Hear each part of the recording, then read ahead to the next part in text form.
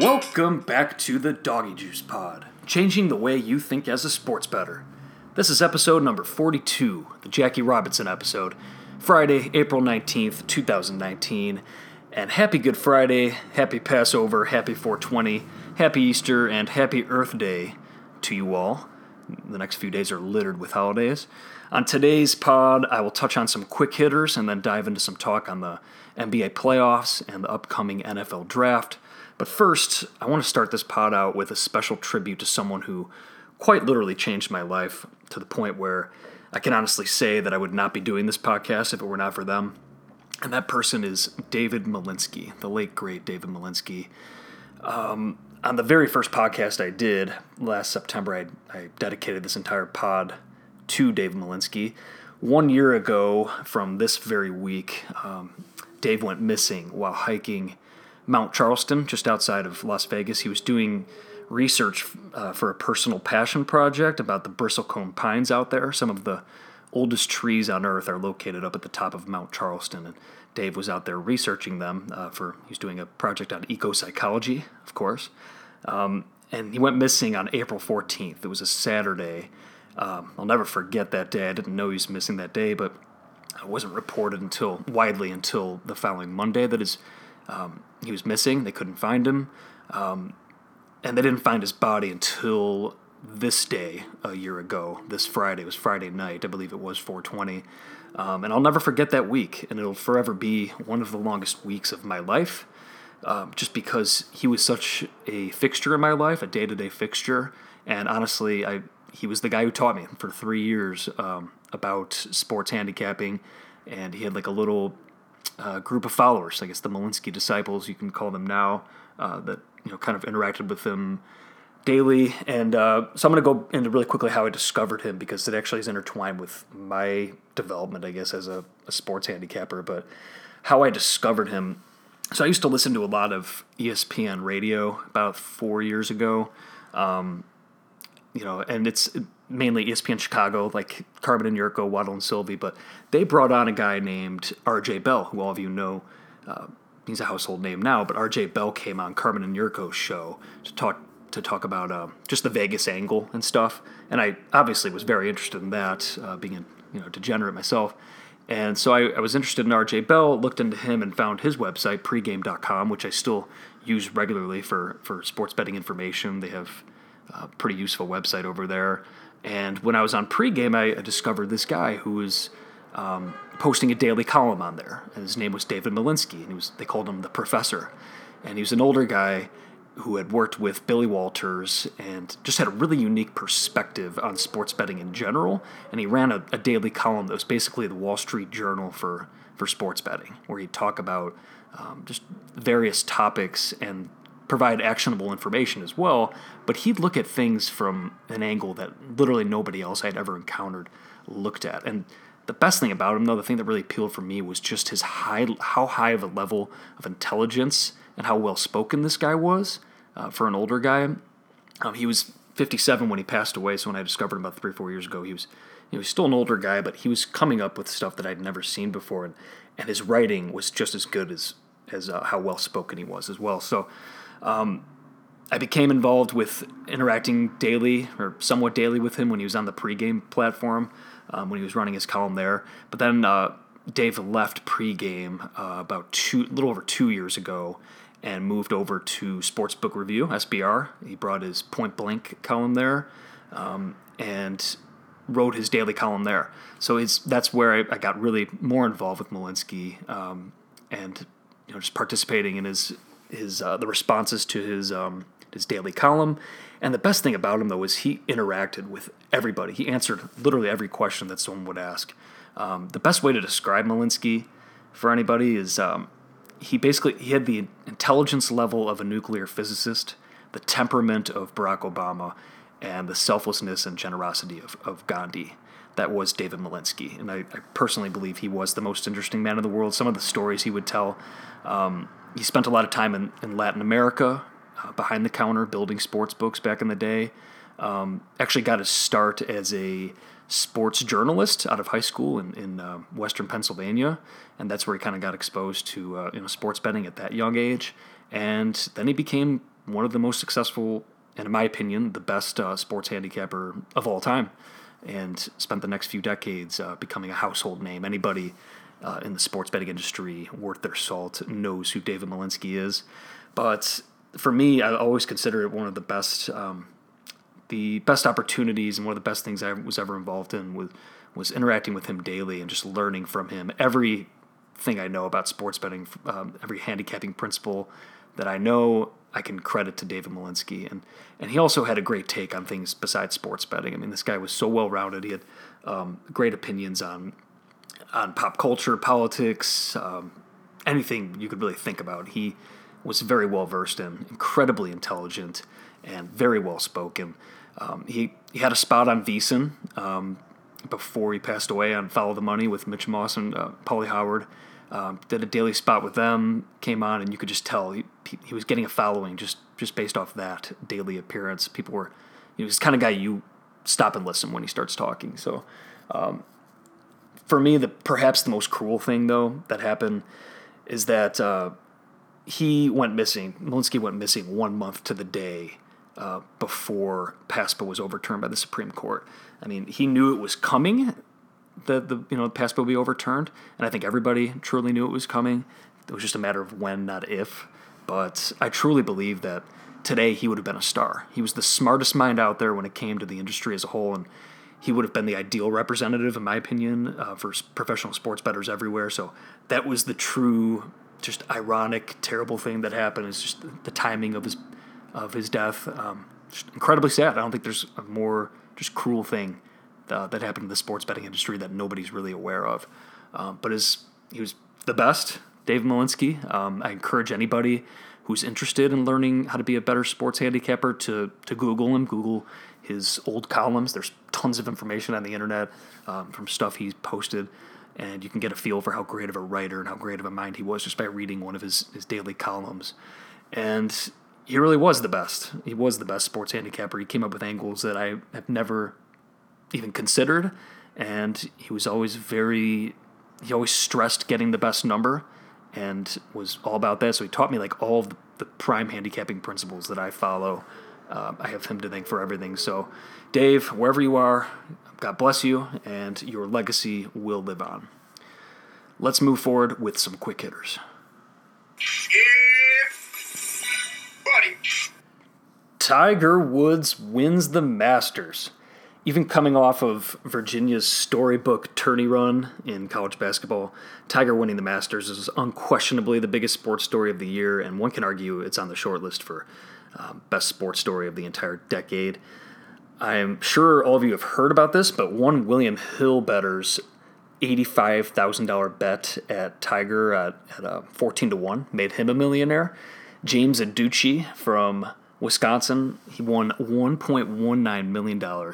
But the resulting story from that guy and the fallout is very suspect, and in my opinion doesn't add up. There was obviously a big news stories being run on the guy because everyone knew that there was this big $85,000 bet, but no one knew who it was. And he came forward and did the whole photo op with William Hill getting the big check and everything like that. But he told a story. Actually, he went on VSiN and some other radio shows and kind of told the story. And when you hear the story about how he got down, it really didn't make any sense. He was saying how him and his wife were, they're $25K in the hole around Christmas, and then finally got the funds together by selling some Amazon stock to make the $85,000 bet. And the story told from being in Vegas was even more bizarre because he made phone calls to a few different books, and I know the Westgate said they can only give him $10,000 in action. He wanted to get down the $85K.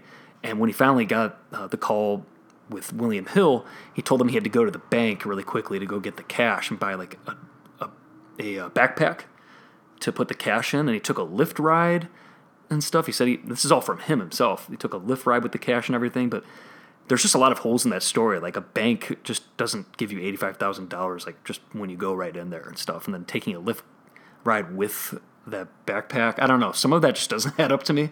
But the fallout happened after the story was released about him, and people did some digging.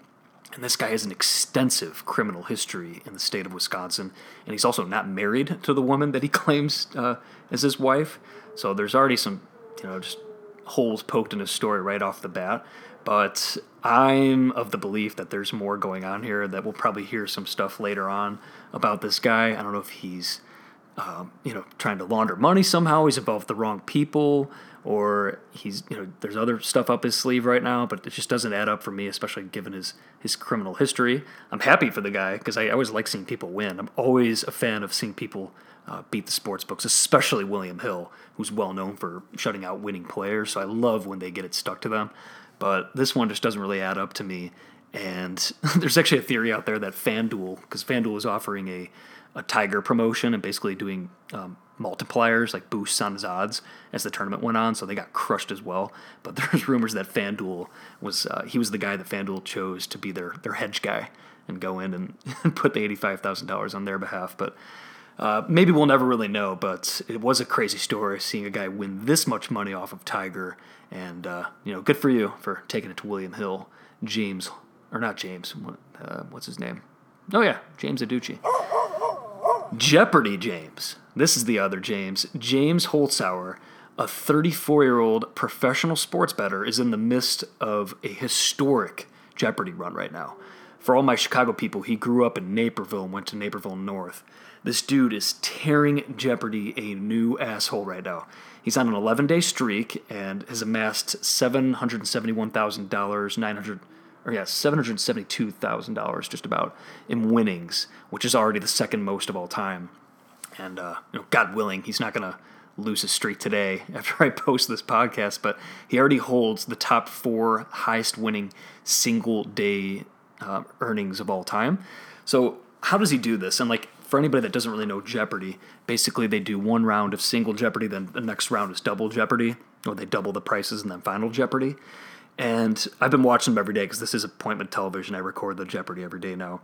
And his strategy is just so spot on. He uses optimal betting. Just you could tell he uses a lot of his sports betting, plus EV, optimal betting strategy in Jeopardy.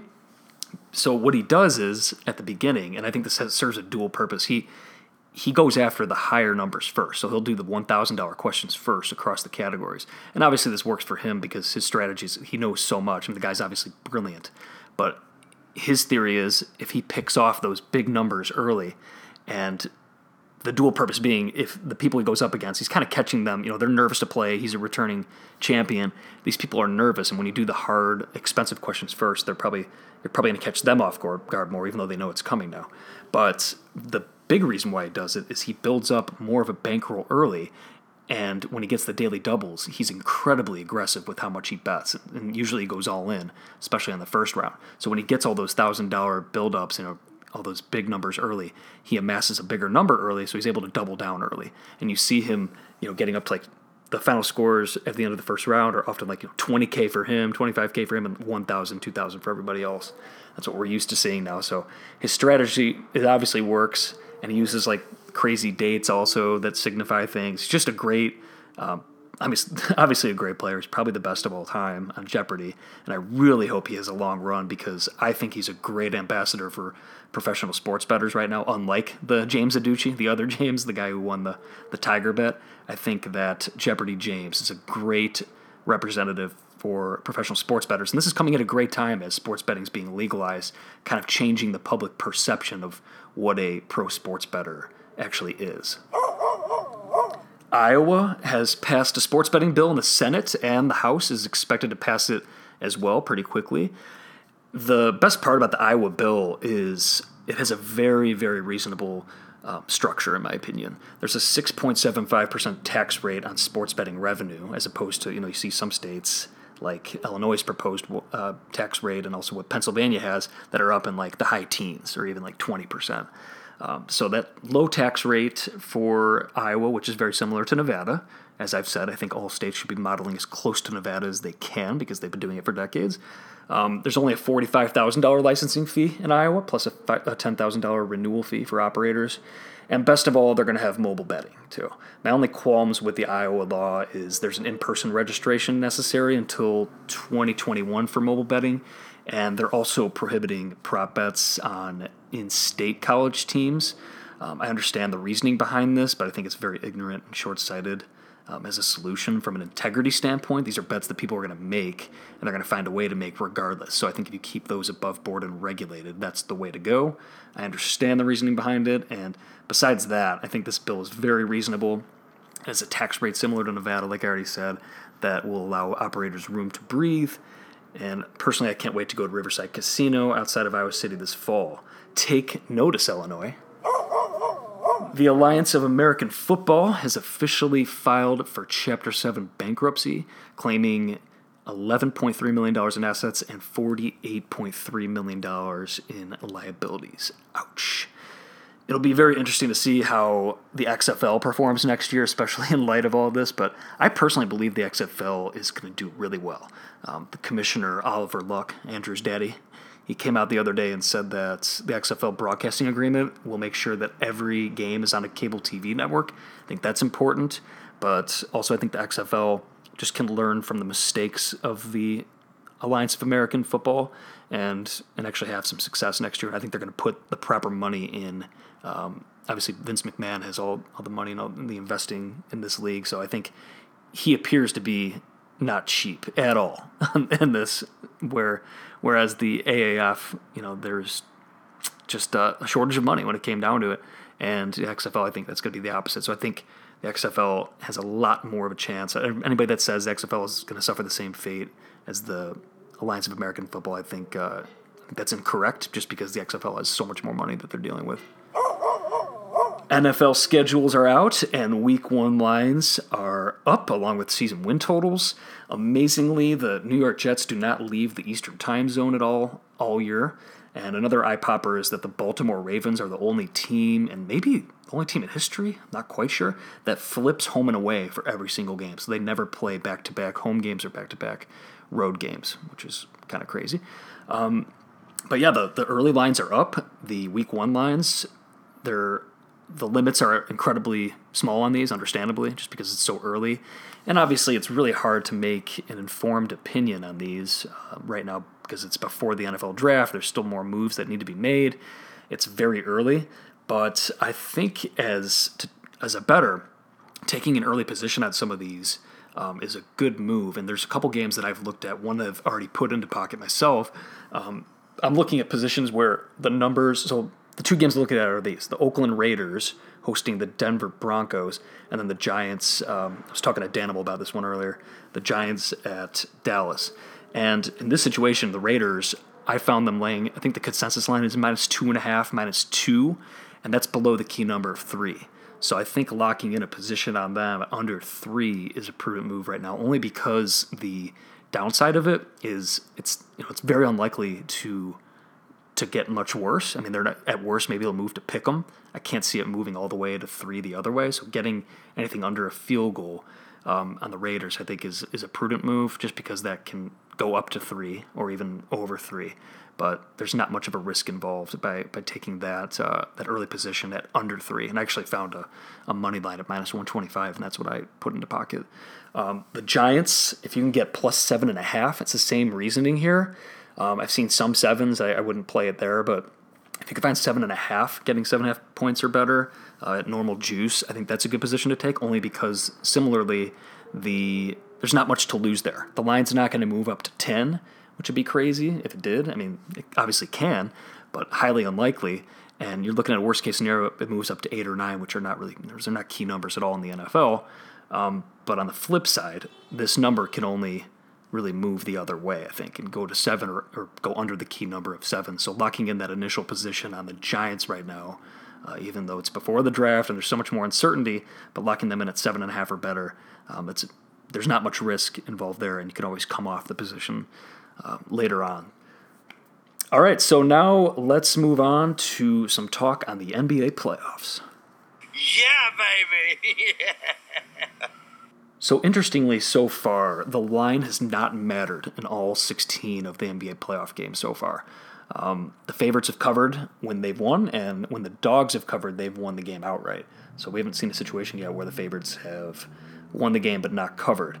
But I'm going to touch right now on zigzag theory, and any NBA handicapper knows about this. It was one of the best things going for decades in NBA betting. Basically, the zigzag theory being one team loses one game, they're more likely to come out with extra fire, extra motivation in the next game, and the team that won the first playoff game is going to kind of let off the rope a little bit, maybe not bring the same intensity as much, and you'd often see a flip-flop on the lines against the spread. The team that covers the first game against the spread, then the other team will cover against the spread. That's the zigzag. So one of the best bets in sports was really looking at zigzag. But of course, just like all trends, the market sharpens up and the market begins to price the trend into the betting line. And that started happening years ago with the zigzag theory. Long-term data, shows that the zigzag theory was a thing. It was a long-term winning thing. But when you look at shorter-term sample sizes, it's starting to even out at 50-50. And similarly, another bet that was one of the best bets in sports was teams in the NBA playoffs coming home down 0-2 in the series and playing on that team in the first quarter and the first half. Similarly, the market caught on to that, and that was an incredible run when you look at the long-term numbers on that one. But same thing, when you look at the short-term data, the more recent data shows close to a 50-50 split because people are onto this, and it becomes priced into the line. So you see this with the games tonight. The Pacers are at home.